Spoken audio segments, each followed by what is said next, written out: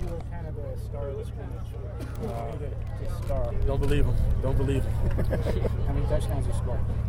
I don't think I had any, but it was just kind of just a feel like I was doing pretty good in my runs and stuff like that. But I feel like we did good as a unit, as an offensive unit. So that's the most thing I'm proud about.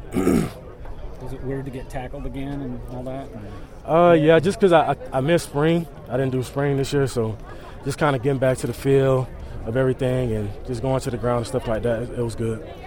So what's the main difference maybe between this regimen at BYU and what you're used to at South Carolina? Is there a big difference, or is it? It depends on what you're asking.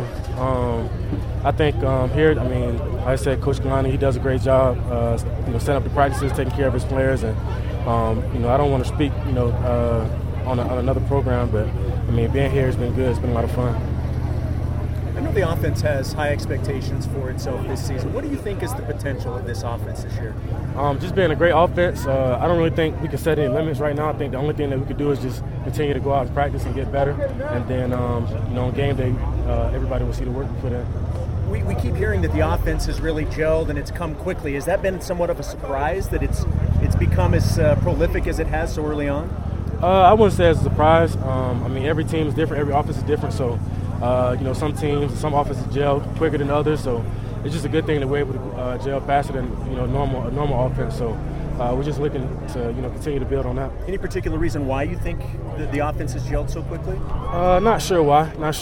I just feel like we're just a lot of these guys. This is their second year running in the offense. So it's kind of been easy for me to transition in just because I'm around guys who know exactly what's going on and they can help me and build me up to speed.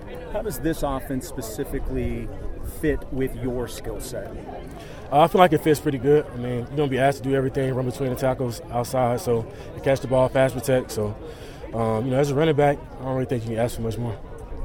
Hey man, there's always a lot of pressure as a college football player. Pressure to win, pressure to be better. How do you or your teammates kind of either accept the pressure or deal with it?